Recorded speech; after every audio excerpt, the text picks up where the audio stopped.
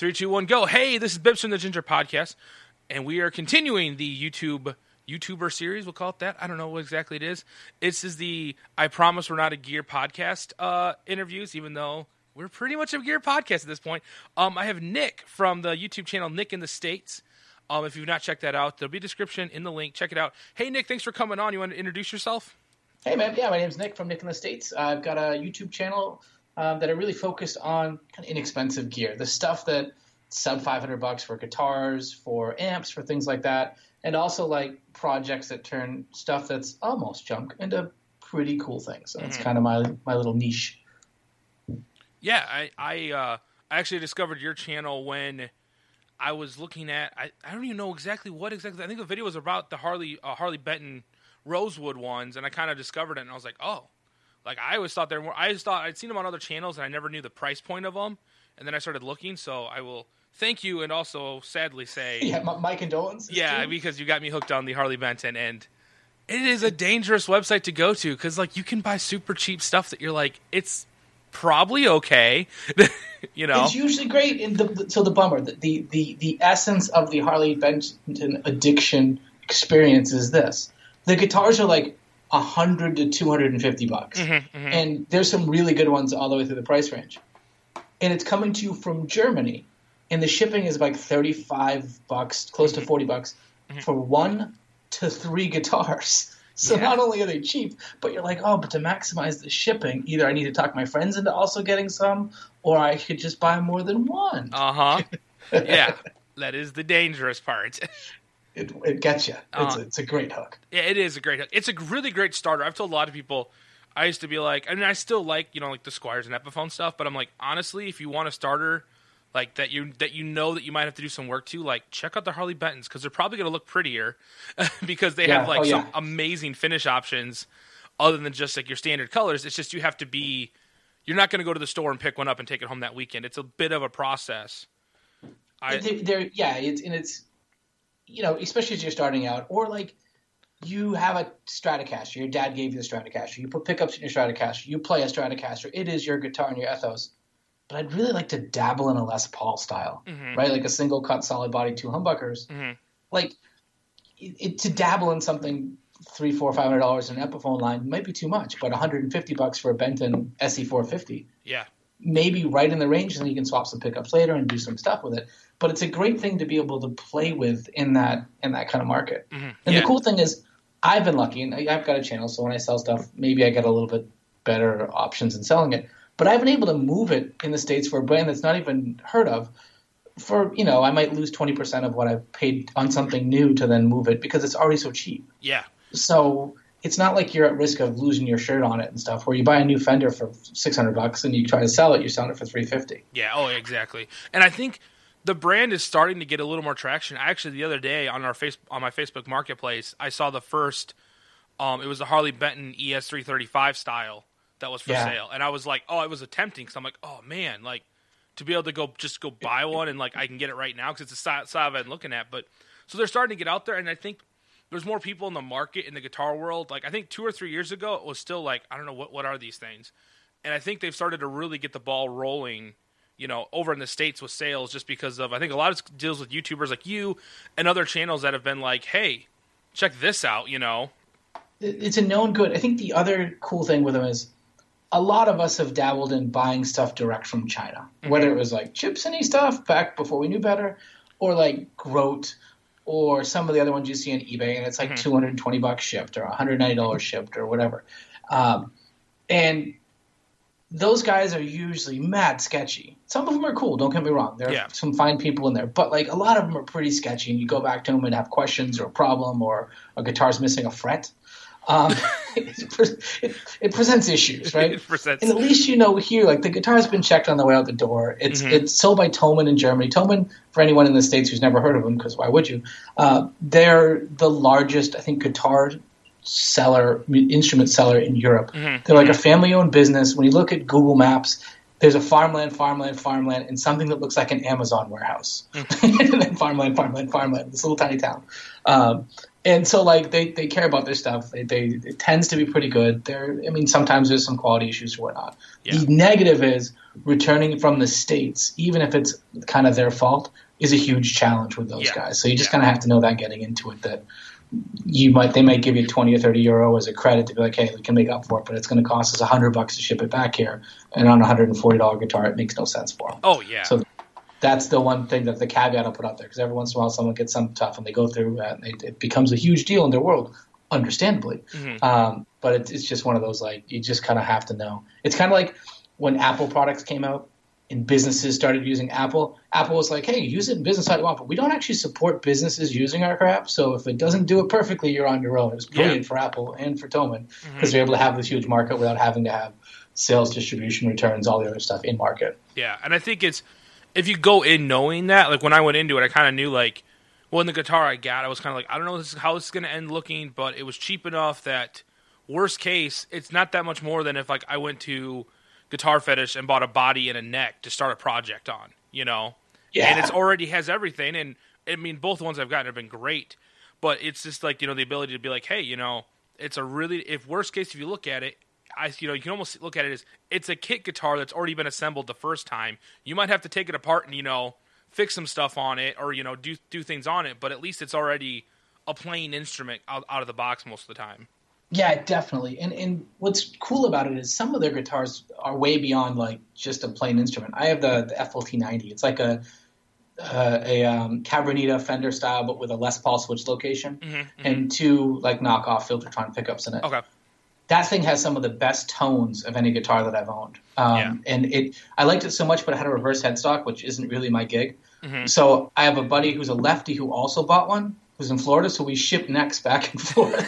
So it's got a righty neck on it, and kept the nuts, or into a proper nut, and then it did up. So it was hilarious, so we could be done right. So I mean, those are really cool.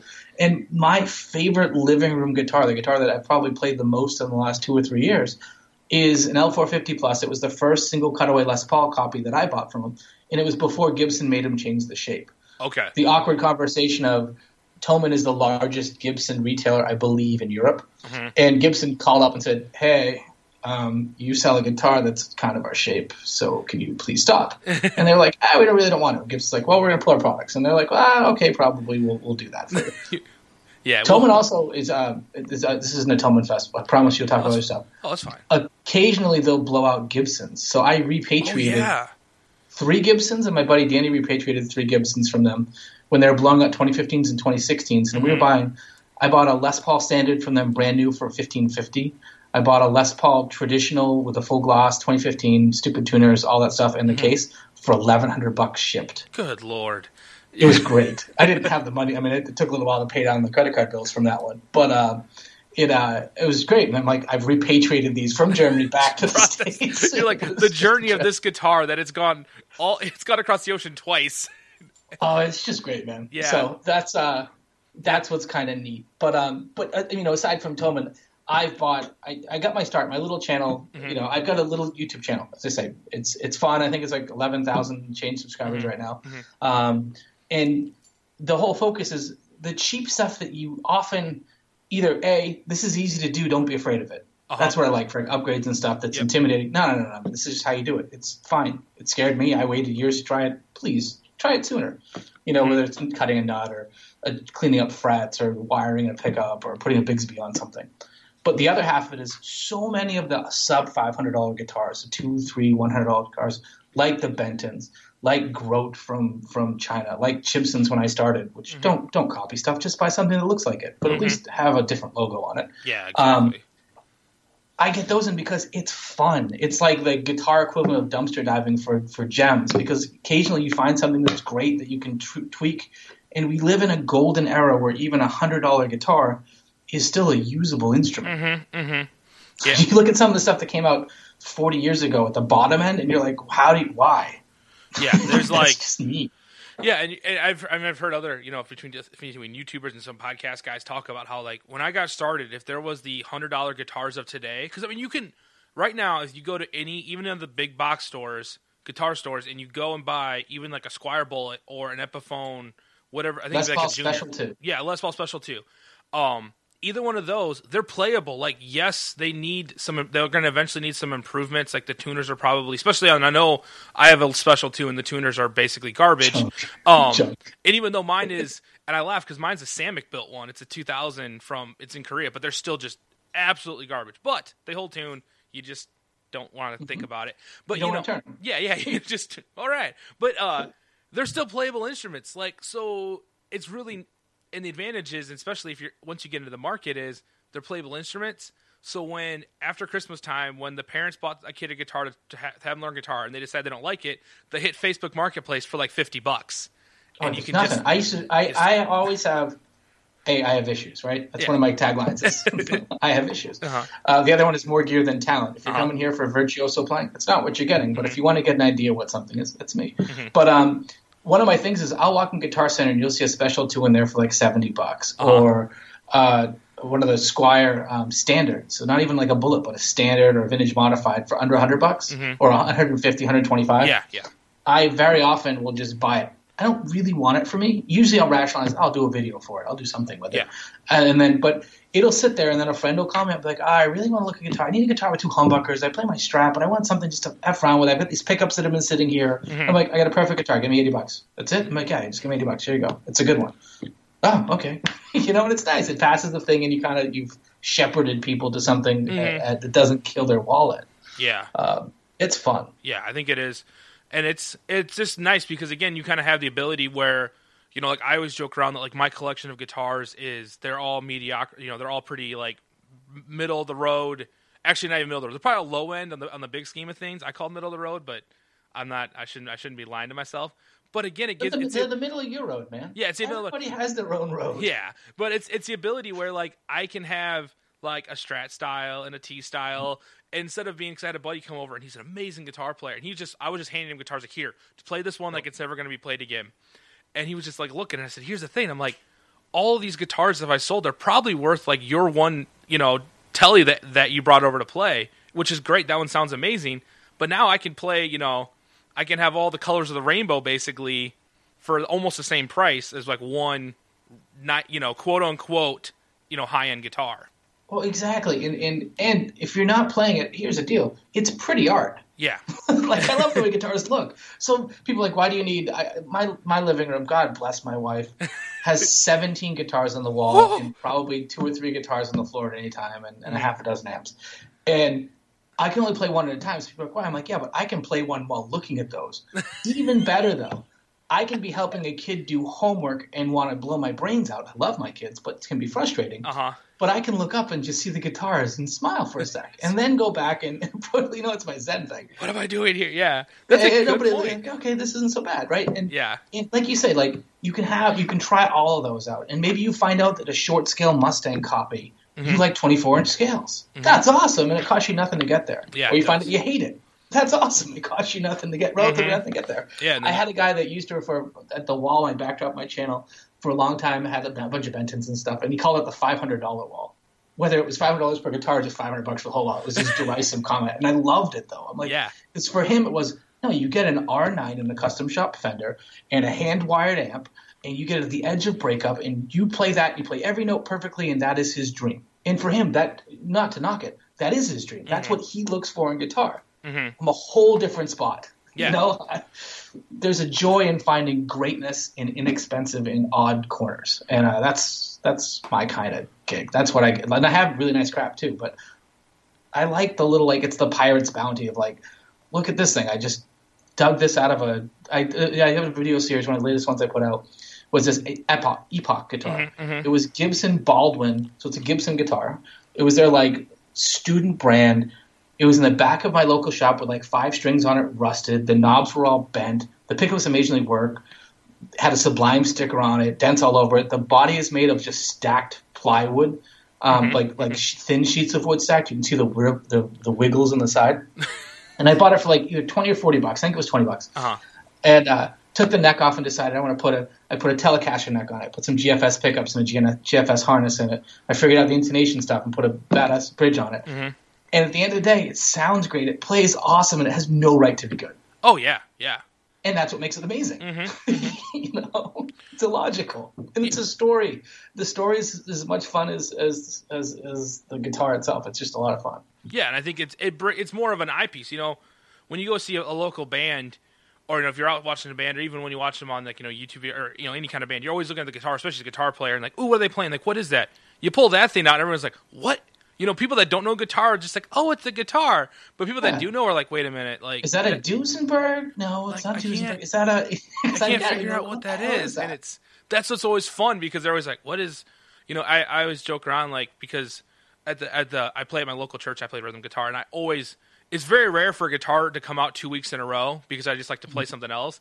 And so inevitably, whenever I bring one that I haven't played for a while, someone's like, did you get another one? I'm like, no, I've had this one for a while. Just it hasn't been here for a while. And the worst week was I played was one of my Harley Bentons, my TE90 with the quilted top, red, gorgeous P90. Great guitar, P90. Yeah, right? And I'm up there playing it, and my wife, she like had walked in, and for the first like 30 seconds, she's like, did he buy another guitar? And then had the thought of like, if he bought another guitar without me knowing, and then went, no, I think that's his. And it was, she told me later, she was like, I couldn't remember. And I'm like, that's kind of a good place to be at, but it's also a dangerous place because she could be like, did you buy that one? No, I didn't buy it this time. I swear. No, it's been all the time. I'm lucky enough now that my collection it's gotten ridiculous at the moment. I've been shrinking it. I've been trying to shrink it. It's a better way of putting it. And that my wife can't tell them apart. Plus, when you have more than 25 or 30 guitars, like they're only fitting in one of three or four style. Les Paul, Strat, Tele, 335, acoustic, whatever. So that like it looks like another guitar I've already had anyway. So she's like, she just has given up on trying to keep track of it. Yeah. But I sell a lot of stuff on Reverb. What happens with my whole theory of collecting in general, because I get people like, why didn't you just save up and buy some really nice thing? I'm like, well, it's no fun saving for 4 years, right? Or 3 years, whatever. If you can buy on Craigslist, buy on eBay, buy on Reverb, buy smart, know your market, know what you're getting into. But if you can buy smart, you shouldn't have to lose any money by selling it. Yeah. Maybe some money for shipping or pack, like the little that 10% wobble at the edge of a deal. That's the price of enjoying something. But sometimes you make money on it. Yeah. So I've sold the last few weeks. I've sold probably 15 guitars, 18 guitars in the last. It's probably 5 weeks. But a lot of them were like relatively inexpensive guitars that I liked or I had for the channel that have been sitting here that I happened to get at good deals, whatever. And I turned those and bought some really nice stuff. But all along the way, I've enjoyed those 15 guitars for the last 2 or 3 years. Which is just awesome because it's like saving, but with a thing. Yeah. And as long as you're a person that can sell, I can sell. I have friends that collect guitars that the sales portion of it's very difficult for them to let go of it. That is. And then that's where it's tough, where it's important. Yeah, that's where I'm at. If you have too many guitars, that's where I'm at. You have a significant other. One thing nice to do once in a while is make a motion of selling one and do something with your significant other. Because then they will appreciate them to know that it's not just about him or her, depending on who you are. My wife went on an internship for like 14 months years ago when we were dating, and I had like 15 guitars then. And every couple of months I'd sell a guitar and we'd go away for a weekend. And so I went down to like 5 guitars at the end, but she knew that, oh, wow, there's value here. And it's not just about me having too much crap. It's just mostly about that. That's important. Yeah, because I think, it's one of those like when you kind of, and there's kind of this like really bad kind of not like almost stereotype with like guitar players and it's kind of finally cleaning up itself on the internet where it's like, oh, I have to hide this one from my wife, like the wife can't see this. And you're just like, really? Like just be upfront about it and be smart because like for me, like if I had full like buy whatever I want, we would not be in a house right now because I just keep buying guitars. So like I need my wife to be like, no, honey, we can't afford that right now. Oh, okay, that's cool.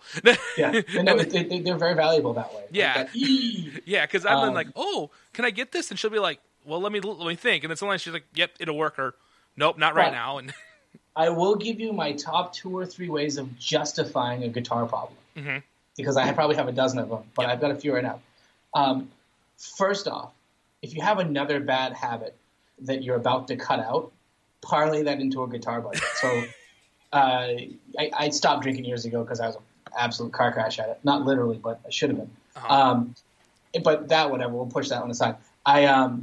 I stopped smoking though, and my wife hated cigarettes. Mm-hmm. So I was like, okay, but can I keep my cigarette budget and just have that as don't care what I spent on it? And like, if you're smoking a pack of Marlboros a day, even then it was $8 a day in cigarettes. So you multiply by 30, it's $250 a month. You can do some stuff with that in the guitar world, especially on cheap guitars. Mm-hmm. So that's the first thing.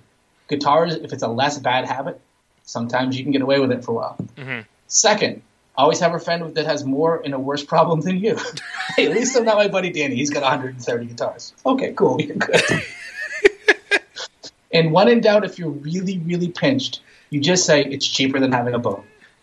That's all. That is so true. Like, yeah, cheaper than having a boat. The boat is literally a hole in the water you throw money into. It's a fantastic thing, but the best boat to have is a buddy with a boat because they're just so much money. 100%. Yeah, you don't find a boat, you find a friend with a boat, and you become best friends with them in the summer. Well, it just works. And paying for gas money, bring some food, bring the barbecue, whatever. You're still making out. The best friends have a boat and snowmobiles, but that's different. Yeah, seriously. Well, and to come around, because I know you guys do a lot of car talk too. Yeah. Having a guitar versus having a race car, a sports car, a mud runner, a big truck, a 4x4. Mm-hmm. Dude, I've done that. That's why I have guitars now. You know, it's nothing worse than making a car payment on something that you're off-road and that you're then having to throw a new rear end, a new transmission, upgrade the brakes. You're going broke on this rig, or at least you're throwing strings on a guitar. Yeah. Right? Like maybe a setup once in a while, maybe a new set of pickups. It's not, there isn't the beast to be fed like there is in the car world. Yeah, that is, some of the guys I've talked to and they start talking stuff into my head. I'm like, oh my, how do you, what? But that's why I watch those. I love watching Finnegan's channel because you see, he gets helped out by some people, but whatever. Yeah.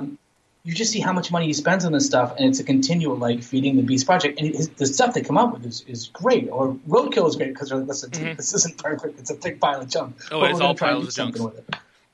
Piles of junk with $10,000 huge amount of effort. Yeah. Yeah, and his, like, I mean, if you follow Finnegan at all, like, how many times he's had to rebuild that engine in Blasphemy? Like, that's a 572, 500 cubic inch Hemi. That's probably $15,000 to start before you get any sort of optional stuff on. Yeah, before you put a blower. I met him. He was doing Drag Week last year in Cordova, which is about 20 miles from my house, was their first stop. And I happened to be just standing. I mean, I was standing there like around a bunch of people. And how it ended up working was like he needed someone to help push the car. Me and this other guy pushed the car. And I ended up like when he was making the pass, holding some of the tools that he had taken up there. So it was great. I got to talk to him. And I was hoping by the end of the week, you know, like Blasphemy, if you drive back through. The next day they blew the motor up for like the first time on Drag Week. And I'm like going, dang it. But yeah, it's that same. It's nuts. And the other thing too is like that dude's got a successful shop. Yep. He's got a bit of money. Mm-hmm. I'm sure he's not rich, but like there's some cash coming through. Yeah. So at least he can do some cool stuff. But to any of us out there that have a dozen projects that are half unfinished, I think we've yet to see his boat on water. Right? No, you have not. So it makes me feel better about the half dozen guitars that I put together a bunch of stuff. Yes. It's which way. That's what I like about those guys versus Richard Rollins and crew, which they're cool and stuff. But like these guys are like, yeah, we failed. Oh yeah, they're that whole like that everything that's come out of that stem between him and then like when you kind of get in deep like Jacob Davis, who's that dude that's got the Greenhorn A, like they're all like kind of like ragtagging it along and getting as far as they can get with what little they have, which I think is awesome.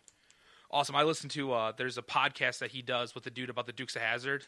Have you listened to that at all? I can't. I've tried to get into it. I can't get into it because I know if I do, I'll start watching Dukes of Hazzard again, and my wife might start questioning my or her sanity. I have been able to not listen because he puts Rob Kibbe will put so many clips at the end of the show. You can usually like know most of what's happening in the episode by just listening to the end. It's their bridge to Cliff Note version of the episode. The last one, he's like, he's like, there's 20 minutes of clips. I don't even care. You're gonna listen to him anyway. But it's great. But he's always talking about his project, and you're right. It's always like, well, I got this going, I'm almost done with this, and I mean, I'm just going, I can't, like, in my head, I'm going, I got like 2 projects going, and I'm like, what am I, can't keep my head on straight to try and do that. But I suffer from, like, inspiration issues, right? Mm-hmm. Meaning, it's not an issue. If I see something and I get inspired by something to do with it, I built a Barncaster that I love. So it's one of the Barncaster with a dark, like a mahogany neck on it with an ebony fretboard, and just something that I can bang around, you can hit, it's lightweight. I built it and thinking about it also. It took me forever, but I built it up. I've got another one now sitting I have everything. I need to drill 4 holes, put a neck on it, and actually just finish wiring it. It would be done. I haven't started it, but it's there. If it did, I think I sealed the body. But I have things, and so I'll have like 3 or 4 pretty well thought out, what I think are great ideas. I just need to do them. But I'll have all the parts. I'll have everything. I'm doing I've got my Uncle Jeff, Uncle Funky, plays in a little cover band on Cape Cod, just south of Boston. I'm outside of Boston, and I go out of the Cape where I grew up. And they're playing, and one night he was playing a Telecaster, and like he had a mini hum on the bridge, and it was tearing. He's like, everything he does is through a Marshall with a whole lot of usually distortion gain fun, and they kind of just butch stuff up with that. And then he started playing like neck tones though for like clean lead stuff or cleanish, and the Telecaster neck pickup sounded so good through like a JCM 800, and it just sounded just amazing. I'm like, oh, I need a guitar with a Telecaster neck pickup. So then I look around my collection, but like I didn't want it to be a Tele, so I have this really cool like Daphne Blue Strat project guitar that's all Mighty Mite neck, Mighty Mite body, Mighty Mite tool humbuckers that are goodish. And I was like, what if I put a Telecaster neck pickup in that, and then a full like Gibson 59 Classic in the bridge, or 57 Classic in the bridge? And I was like, that would be awesome. I should put a mini hum in the middle, and then it looks like the pickup's just getting bigger as it goes down the guitar. And I'm like, this will be sweet. 5-way switcher, the whole deal. This is going to be awesome. I have everything right now. I just need to cut the pick guard, and it'll go together. And it was just fun because like that, I haven't seen that. I got to do it. I have to do it. Yeah. Now you've talked about it. You have to do it. Yeah, exactly. So I have everything. I just have to bring the pickguard to my father-in-law who has a scroll saw that I can cut the pickup holes out and kind of play with it. Nice. But those are fun. And I've got a really good friend of my buddy Danny, who he'll call me up with some random idea like trying to make a modern equivalent of a Fender Bronco. Fender Bronco was like a Music Master from the 70s that had a really funky trem on it and a single angled single coil like in the bridge position, offset, and I think it's a 24-inch scale or 24.5-inch scale. Funky guitar. He wanted to make a new rendition of it, so we're going back and forth. Well, you can start with a Mustang Bullet, which are only like $100 used or 150 new. You can then add this thing, and what bridge would you do? Oh, maybe we'll put this, and finding different new, strange, ugly bridges to put on it because they had an ugly bridge to begin with. You can find an uglier bridge now, and it leads you to things like, if you're familiar with like a Bigsby, right? And I have Bigsby's on some guitars, an old tremolo from a whammy bar from the 50s is when they came out, maybe the 40s. Wilkinson has a thing called a Wigsby. And the logo even looks like a Bigsby logo, but with a W on it. And now something like, I need to buy it. It's named a Wigsby. It's hilarious. You got a Bigsby on that? No, I got a Wigsby. It's the craziest thing, the Wigsby. So, that is so. The Wigsby's going on something soon. We'll see where it gets there. Yeah, Wilkinson stuff's good. That's actually, if one of the selling points of Harley Benton stuff, all the hardware is all Wilkinson, so it's not always the greatest, but it's usually better than what that price range hardware is. The only thing they switched is, and how do I put this? I will guess. I'll just leave it as a guess. Yeah. You can for any more than that. That some of their suppliers might not have been giving them real Wilkinson pickups on some of their guitars. Oh. Just because of where they're coming out of. And Wilkinson, I think, has some supply chain problems on that side of the ocean. So they switched to Roswell pickups. And those Roswell pickups so far I've been very happy with, too. Okay. I haven't tried. I have those in the Z90 FLT. I have them in the SC Custom I just got in. And they've been cool. I really kind of dig those, too. I haven't had anything with those. Both of mine that I have are still the Wilkinson. But I've been looking at, well, actually the one I want to get, and they haven't done a new run of them that doesn't have rosewood on, is their like Mustang style. They have a blue one with the, it's like, I think they call it the Racing Series. Mustang? Yeah, and it's got it's got the white stripes on it, the blue with the white. And I've been looking at it, but the problem is they haven't sold enough to make a new run that doesn't have, I'm like. And to anyone listening, so the challenge there is rosewood fretboards, if you're shipping outside of customs areas, meaning from like Europe to the States or apparently Asian countries are where they were trying to put this law in effect and they really don't follow it. Anyway. Yeah. Tolman shipping, because they're a big company, they want to make sure they follow all laws and they're Germanic that way. So if it has rosewood in it, they have to get a certificate from their local like farm bureau that it was produced in a place that was safe and yada yada yada from being like strip mined or strip for deforested and stuff. This protecting trees is really the other thing. So they have to go there, but Tolman won't do it if a guitar costs less than $700 because it takes like 3 weeks and there's money. It's a pain in the butt. Completely get it, but it means that there's some rosewood guitars you can't get. Yeah, and that's the worst part. They're sitting there, and you're like, "Dang it!" And you wait. I bought some Gibsons from them when we had to have it do it, and so I buy it, and I have to wait like 3 weeks for them to ship the damn thing out as Yeah. they're waiting for just paper to get here. Just a piece of paper. Because it is weird. Because the funny thing with that Mustang is that competition stripe is an inlay. oh, It's not even paint; it's an inlay. I owned the blue one for a while. I owned the red one. I didn't have the blue one yet. I bought the red one, and the blue one came out, and I got it, and I was like, "Oh my god, that's an inlay! That's awesome!" that is. Why would you tell me that? That makes it even worse. Now it's quickly on my phone going to tone and do. But it is. That's the other dangerous part. It's not just guitars. They have like every string instrument you could think of.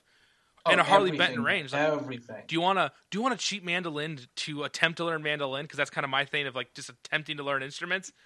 Go there. Do you want SM57 like Shure mics? Do you want mics like an SM57, SM58, but that are like $30 that are nearly the same quality that you can then bring to gigs where your shit gets annihilated? I'm sorry, swearing. Your stuff gets annihilated.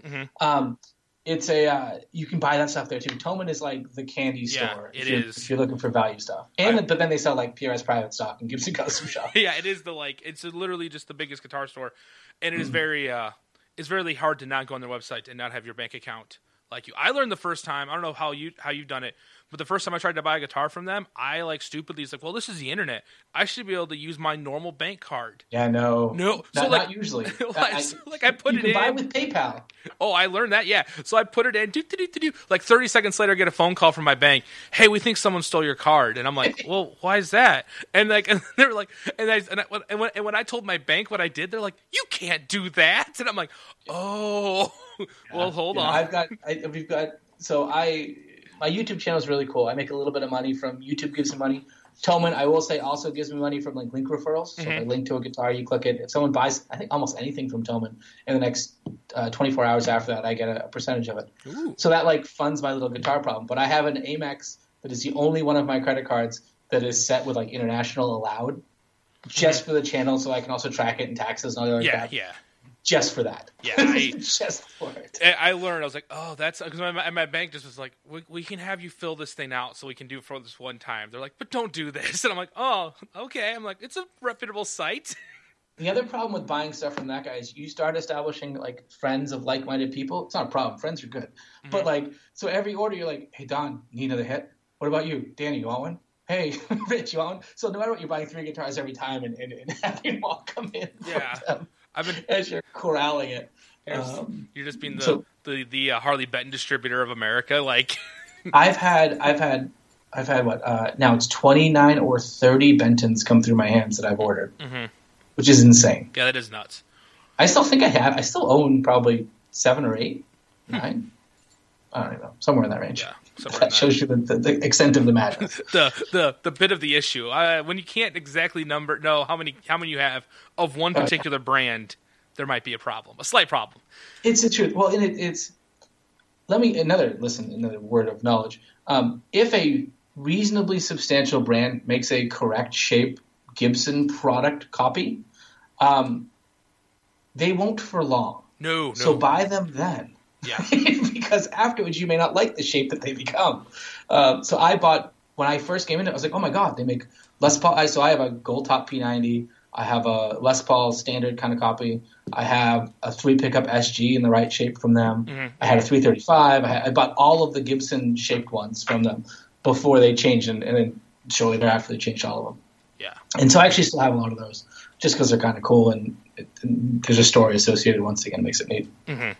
But as other brands do that, it's like, ooh, get in because they'll change. Yeah, they're not going to. It's just a given. It's not. It won't look like that for long, and they're going to get the old letter of cease and desist.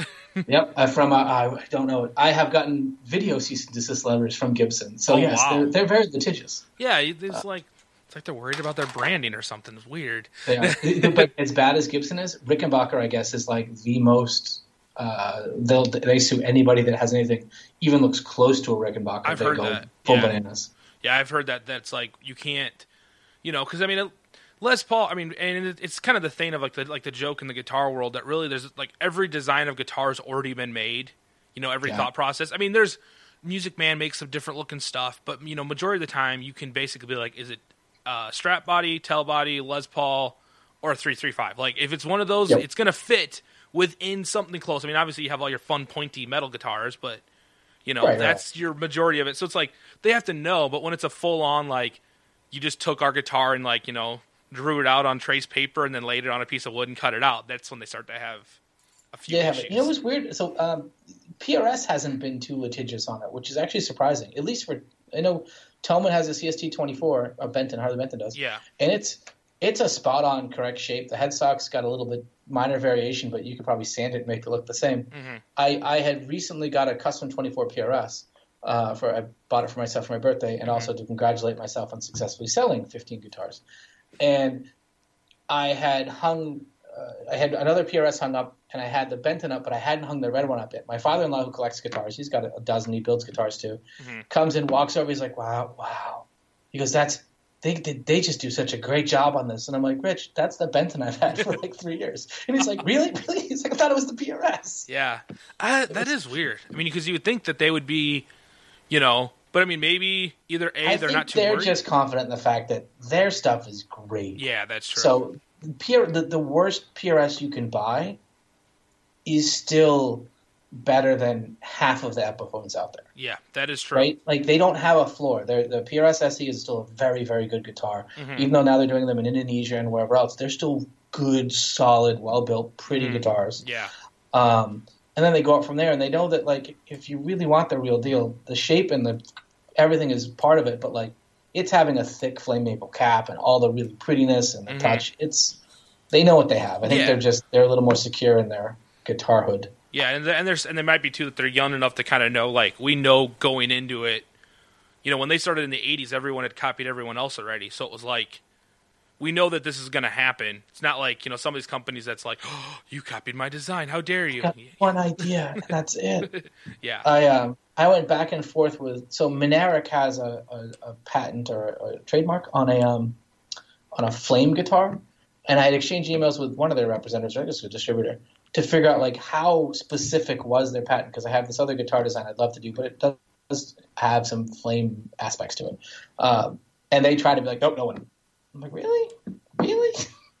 So it's interesting. I understand it, right? Like, everybody wants to be proud of the thing that they do. Mm-hmm. It's just, it's tough now. Is that the one that, like, they claim, like, each, like, flame is, like, chambered and designed in a way to, like, enhance the tone, and it's like...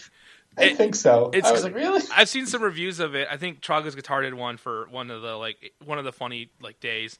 And it's like, supposedly, there's supposed to be all this. I mean, maybe there is, but it's just hard to say there's so much science in a guitar that looks so ridiculous.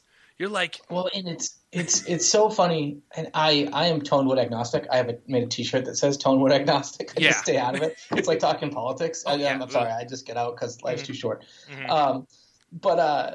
But I do love it when people get really crazy of like, oh, you know what's great about this? It even has Brazilian rosewood tuning knobs.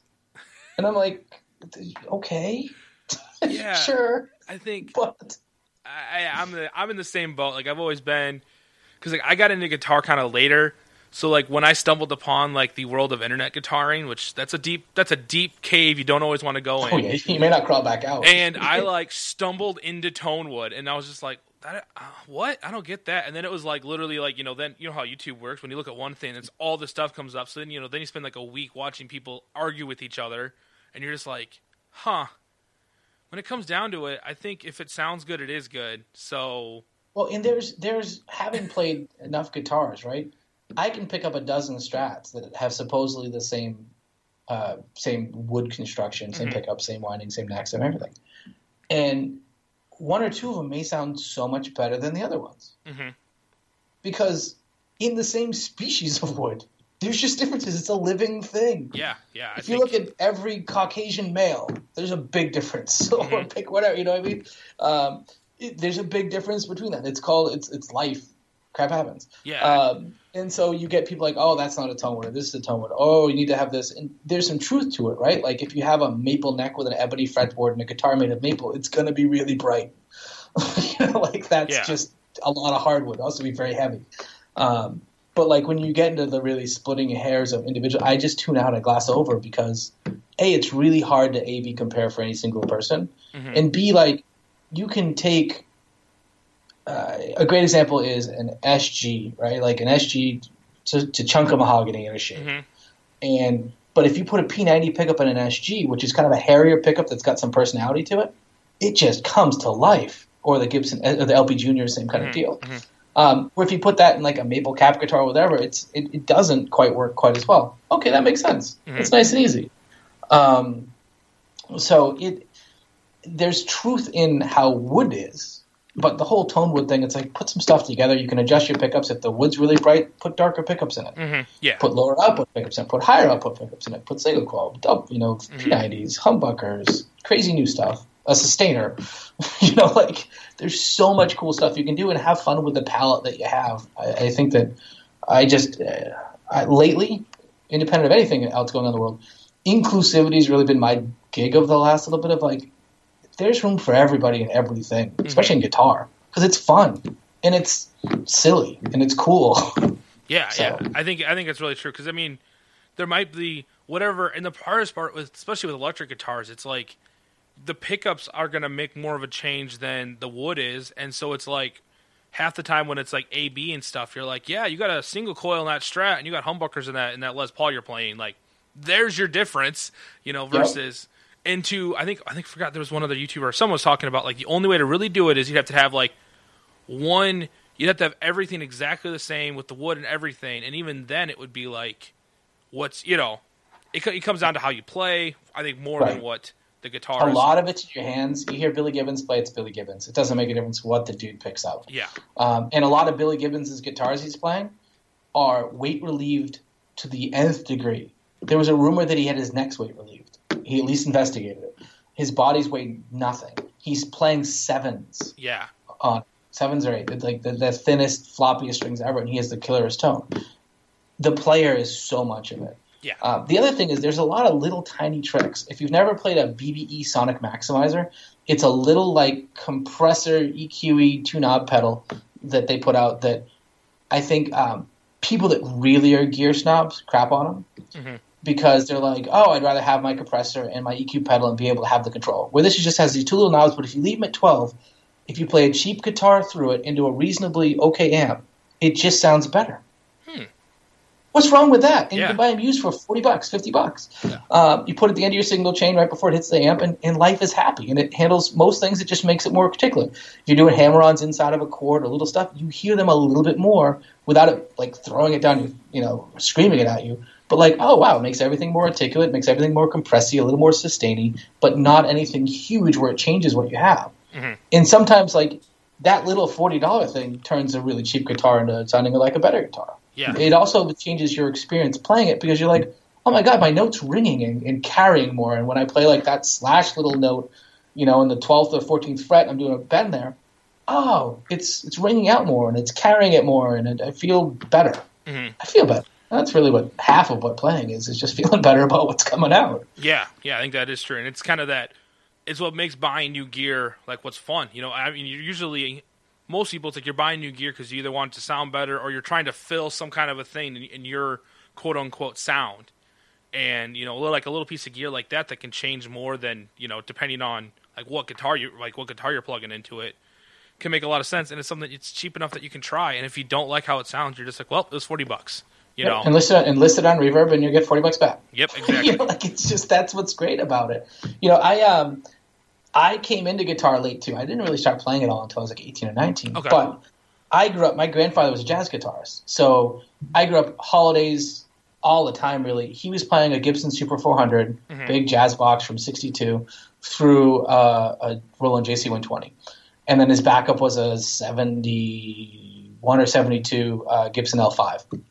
It's like big Gibson-y warm humbucker tones. So I grew up with warm humbucker guitar. And then my mother's the oldest of 7. Her youngest brother is only 6 years older than I am. So he was like my older brother that my mother couldn't ground or punish. Oh, nice. But he was a shredder. So I would hear him playing AC/DC or then into like all of your early 80s metal stuff, even to like Tommy Two-Tone, but playing 8675309 like metal crazy over it. And he had what do you have? He had a double cut Gibson XPL with 3 pickups and a wasn't a Floyd, it was the other one, the Gibson one. The Kahler or whatever it was. The Kahler, yeah, he had a Kahler on it, and then he had some Charvels and some Jacksons. So like that's what I had there. And then I lived with a dude that was much more rootsy stuff a little bit later when I was really getting into guitar. But like, so like you exposed to so many different types of guitar over the course of your life that I think it just builds up and you find your own little groove to kind of have fun in. Yeah. My first guitar was a crappy Squier Affinity, like so many other people's were, with a Fender Frontman something amp, and then I got a Mexican Strat with a little solid state Marshall that did distortion, and then I was done. I was in. Yep. It had me hooked. I had an acoustic, and that was miserable because I probably had like inch action on the thing. Oh yeah, it's an acoustic. You're like, what is this action? Oh yeah, and then I remember when I first looking at buying guitars online and reading about it for a year because I didn't have a lot of money. I worked at like a college and get paid very well, and I was stuck between an Agile and a Michael Kelly, and I went back and forth between these two, back and forth, and that's when Agiles were correct shapes. And Michael Kelly made a thing that looked like a Carlos Santana, but had a little bit wider body, but it was thin. It was awesome. So I ended up saving it and buying both of them. And what was weird then was the Michael Kelly came, as they usually do, with a killer setup, and the Agile came kind of crap, but it was an amazing guitar. I just never paid to get it set up because I didn't know you really did that. Oh, yeah. I would tune it, and it just played like crap, whereas the other one played like butter. It sounded great in coil taps, and that became my go-to guitar for the next 6 years. It's amazing what a setup does. If you have a guitar and you don't love it, pay to get it set up. Have your pet spayed and neutered. Have your guitar set up and neutered.